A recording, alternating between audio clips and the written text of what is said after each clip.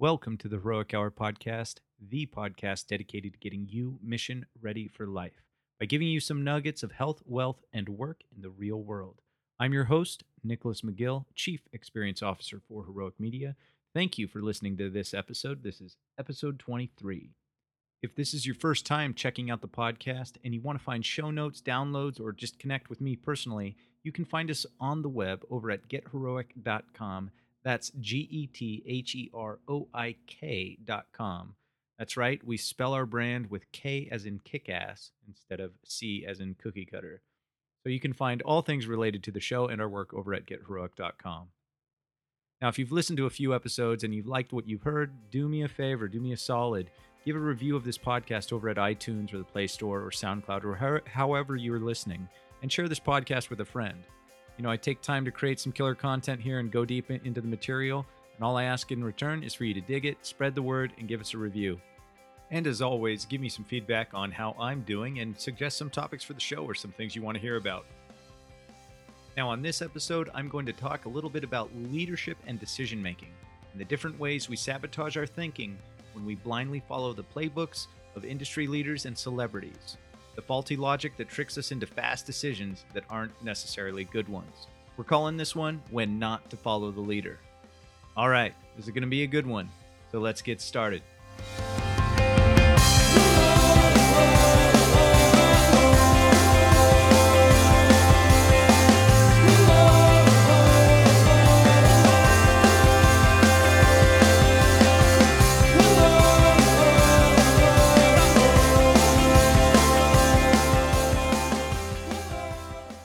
Have you ever heard a leader, a boss, a peer, or a friend rationalize a decision by saying something like, Company X uses product Y and they're $1 billion company? Maybe you've even caught yourself saying something like it to your team. And I've heard successful CEOs use this kind of reasoning in closed door conversations all the time. And the assumption that they're making is that if it worked for Company X, it will work for us too. What's good for the goose is good for the gander. And that little nugget of reasoning is what we're going to talk about today.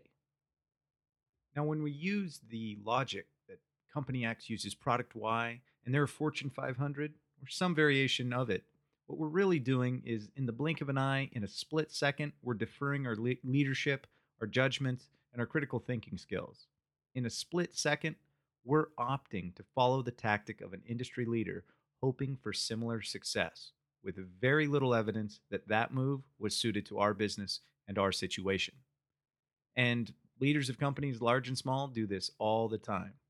Now, don't get me wrong, sometimes it works, but more often than not, it belly flops. And people always seem to be confused or shocked when it does.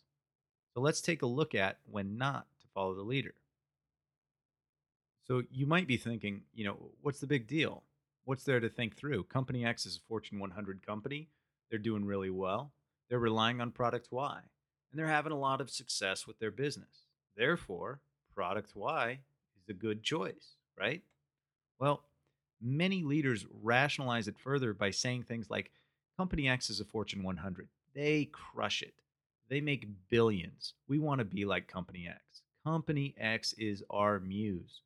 We want to model ourselves after Company X. So why shouldn't we use product Y? The big deal there is that the leaps of logic and rigged thinking that we use to trick ourselves to driving these kinds of leadership decisions really gets in our way. The bottom line is that mimicking the tactics that we see at the superficial level of these other leaders doesn't guarantee that we will be successful at duplicating the success of others. In fact, it's a crappy way to go unless you're committed to a more sincere attempt at reverse engineering and kind of diving deep in with your critical thinking skills and careful analysis of what you're observing and what you're thinking those leaders are using to drive their success. But, for argument's sake, let's be honest. This is basically the business equivalent of watching Jordan or Kobe or LeBron crush it on the court, and then you think because of the shoes that they're wearing, that's what's driving their success. And of course, you want to buy a pair too. The reality is, as you probably know, a new pair of Nikes probably isn't going to help you get closer to dunking, not even when you account for the power of the placebo effect, or your newfound sense of inspiration or belief that you could possibly dunk, right? And maybe you're not into sports analogies. Here's a different way of viewing it. As Tyler Durden put it in the movie Fight Club, sticking feathers up your butt does not make you a chicken.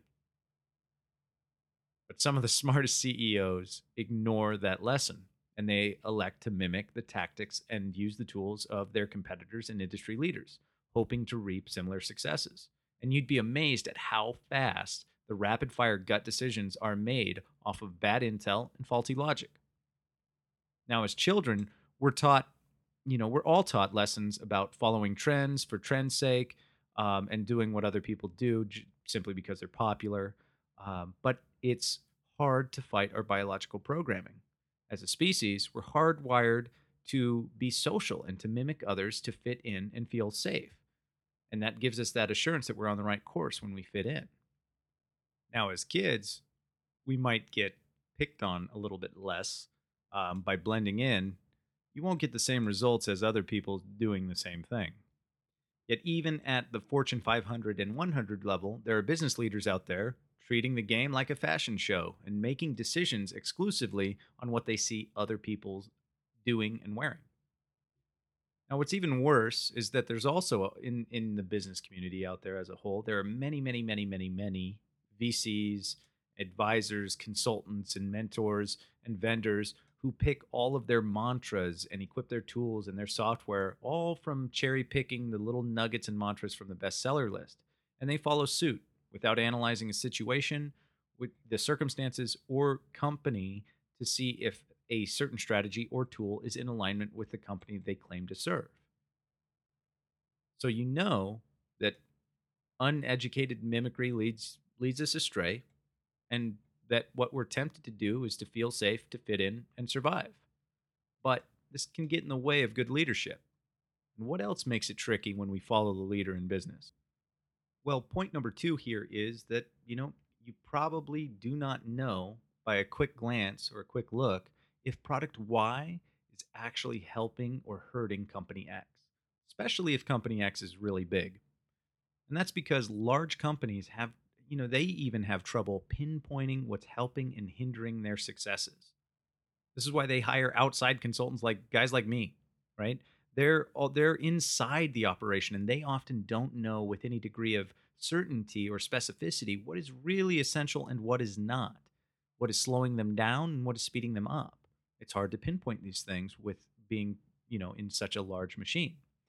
And all we see is as outsiders is the technology and the choices on the surface level. You don't know if, LeBron's feet ache after wearing those Nikes. Why? Because great players are masters and they have plenty of ways to compensate in other ways and make adjustments. Big businesses can afford to take larger risks and compensate by making adjustments in other profit centers, departments, and with teams and with other revenue streams that you probably wouldn't even notice because they don't appear on the surface. Point number three here is another horrible assumption that we make as leaders, especially when looking at technology, is we look at the marketplace of tools and we think in terms of simple tools. Now, when I say tools, I'm talking about all of the software, all of the solutions, all of the platforms that we rely on for complex business models to get things done and make a profit. We often don't think of or know the true costs or consequences of using product Y. We just, use our trusty shortcut thinking, thinking that company X is great, they use product Y, therefore if we use product Y, we'll be great too. And what happens is we spend less time in consideration and only inspect that initial price tag of a lot of the tools that we're going to use, that initial price tag that we initially and quickly recognize. I know this because I live and breathe in the world of B2B sales land and enterprise sales land where we leverage that behavior to our advantage and try to sell more stuff at a higher profit margin. And this is done by with the use of fine print upsells, cross sells, and the other foot or the hefty price tag on the back end, on the maintenance, and all of these other things that have been built into these business models and pricing schemes. Yet people buy based on the look, based on that initial price tag, and especially when they see other popular people using product Y. especially at the enterprise level. So, for example, imagine if using product Y results in a net impact of a 0.1% loss in profits for that billion-dollar company, for company X, right?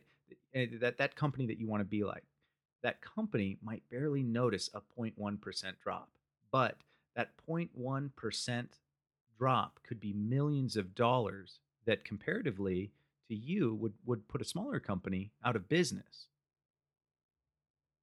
And I know this all too well working with technology and software as a service platforms, especially.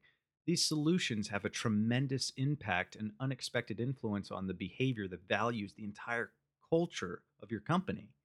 But not many leaders think about that when they ask their CTO, their IT guy, their CIO to select a dashboard or tool set for their team, except for guys like me who see it and know all too well that the decision to use product Y is costing company X a fortune and it cuts into their near and long term profits.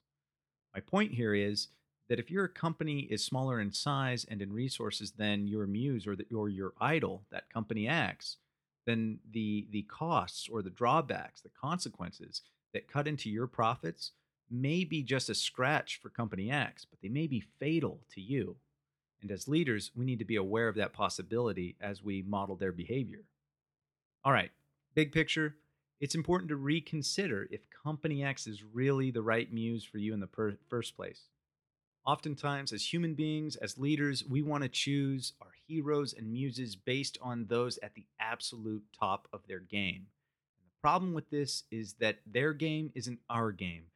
They're often in a completely different scenario with different circumstances, different obstacles, resources, and a completely different lens, vision, brand, culture, and set of values compared to you and your company. Put it simply, all of these differences matter. And, they make many of the big boys a bad match to be your muse. The tools we use, be they complex solution systems, methods, or workflows, or something as simple as the shoes that we wear, need to be a fit for our circumstances, a fit for our goals, our vision, our companies, and our people and our teams. As a leader, it's your job to be more discerning and precise and point in regards to you got to be on point in regards to this level of alignment. That's what you got to be seeking out. There's another assumption we like to make as well because it helps us feel safe when we make leadership decisions, when we defer judgment to those we think are better leaders than ourselves, or lean into their reputation to make fast decisions that we want to feel good about. That happens in the blink of an eye as well. Let's talk about another example of the same kind of logic that trips us up as leaders. Now, have you ever been in a conversation with a group of people and were told that, well, Mr. X disagrees and he's the CEO of this huge company? And then they assume, or in the conversation, it's assumed that because those things are true, that Mr. X surely must be right. This is the same kind of deferral of critical thinking that we sabotage ourselves with all the time. As an advisor and a consultant, this is a regular occurrence, especially in high stakes discussions, because we're prone to want to feel comfortable in our decisions. And so we want to defer the decision itself to somebody we look at as a better leader than us. And in these moments, all due respect to everybody's resume, I don't care if that guy who disagrees with me was the ghost of Steve Jobs himself. The name and reputation alone are not strong arguments against a reasoned position. They count, but surely not for much, because we know that good ideas and better ideas can come from anywhere in the organization. They can come from the janitor, right? And they must be weighed primarily on their merits. Now, of course, depending on which side of the conversation you're on, either selling an idea up the food chain or discussing an idea with a team member, you could be wrong or mistaken or just not have factored in all the important angles. You could be wrong and, you may be the type who is tempted to shrink away from sharing your position when countered with somebody's reputation.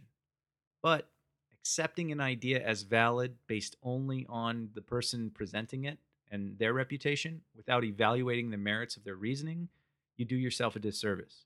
You basically deny or reject the power of your own faculties and reasoning and yield to an intimidation tactic, which is basically a form of social bullying. And giving in to a bully, that tactic, that isn't the way of the leader. at least not a heroic leader. Neither is retreating from confrontation, unless it's a strategic retreat. But it amazes me how many discussions and arguments are brought to a close simply by a business version of name dropping. My point here is don't be swayed by the mere mention of a famous name. Dare to be a free thinker who perceives that, even the great ones can be wrong. I've worked with some of the world's best and brightest minds and leaders of the largest companies in the world, and I've seen all of them make some of the dumbest decisions not only for their business, but in everyday life. They're human beings, just like us. I know it feels uncomfortable to even, perceive or really visualize just how human even the best of us are. Yet as a leader, it's critical that you remember that and not defer your judgment to somebody else's playbook for some scenario that wasn't really it's not your scenario. It's imperative to keep your mind in the game, inspect the arguments for their merits, and be disciplined and discerning. Good ideas can come from anyone, even the janitor, remember? And in the face of the merits of a good idea, would you still defer to some other great CEO? Would you still defer your judgment to Steve Jobs? Heck no. You got to remember that even those guys, even Jobs and Bill Gates and Warren Buffett made horrible calls that even you yourself wouldn't have made if you were in their shoes. So don't sell yourself or your team short by selling out and backing away from your own thought process and decision making just because CEO X would have done it differently. You too are capable of great thoughts and ideas. So don't defer your judgment to celebrities or the rich and powerful without thinking carefully. It's one thing to disagree with your team, it's entirely another thing to tune them out or ignore them and their thoughts. And this is exactly another layer of what happens if you add extra weight to the name versus the idea. Hard to catch ourselves when we do it too, because we tip the scales with that little bit of sense of celebrity bias and hero worship. But it's an important part of leadership to pay attention to that. Wisdom comes from within, and within your organization is your team who knows your goals, needs, vision, brand, culture, and circumstances. Their opinions may be reflecting those aspects. So allow your leadership to be informed by all the different perspectives, but don't defer judgment to others, no matter how tempting or safe a course that appears to be. So, to wrap things up, using the same tools or methods as Apple or Google or mimicking the strategies of their leaders won't necessarily do much for you. They're different brands, different cultures, and different minds playing a different game. Let them inform and inspire your thinking, but don't defer your judgment of what's best for you or your company to their playbook and their leadership. They were not thinking about you specifically when they chose product X or path Y. They were doing what great leaders do, evaluating decisions through the lens of their market, their business, their brand, their culture, their people. And you should do the same. All right, that's all the time we have for this episode. Hope you've enjoyed it. Give us a review out there on iTunes or Google Play or wherever you may be listening to us from, and reach out to us over at getheroic.com.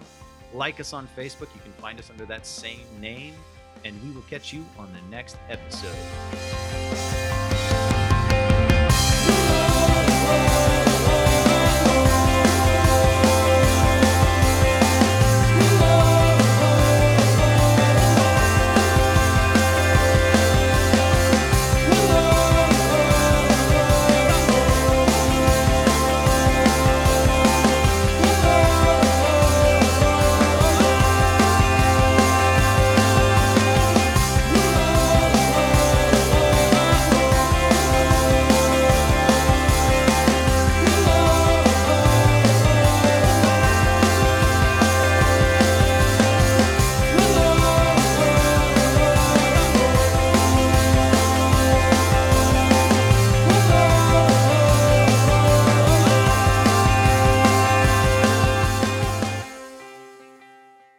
Welcome to the Hidden Track After Party for this episode. And, bottom line, if you want to make gains or improve, start first with a better muse. The best muses aren't on the cover of the magazines, the bestseller lists, or on the top podcasts. Not even this one, right?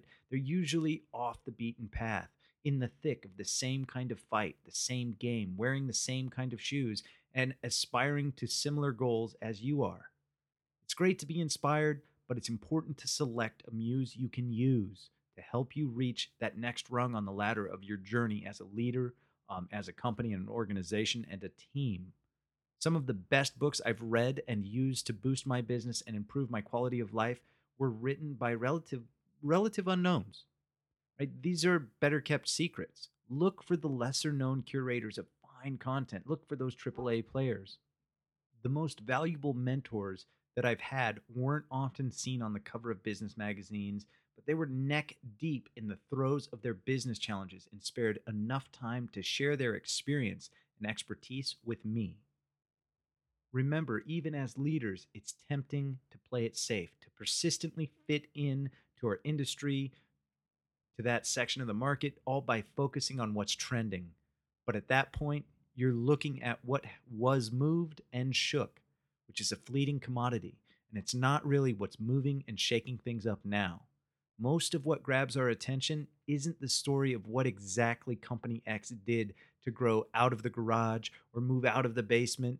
Yet I'd bet that's the exact kind of muse that would serve many of you. Maybe it's reading about the AAA player who went from 5 to 10 million because that's the road you're on and the next milestone of your journey. Bottom line, know when to not follow the leaders and look instead for the right muse that's playing the same game as you are. You'll be glad you did. All right, let's rock out. I'll catch you next time.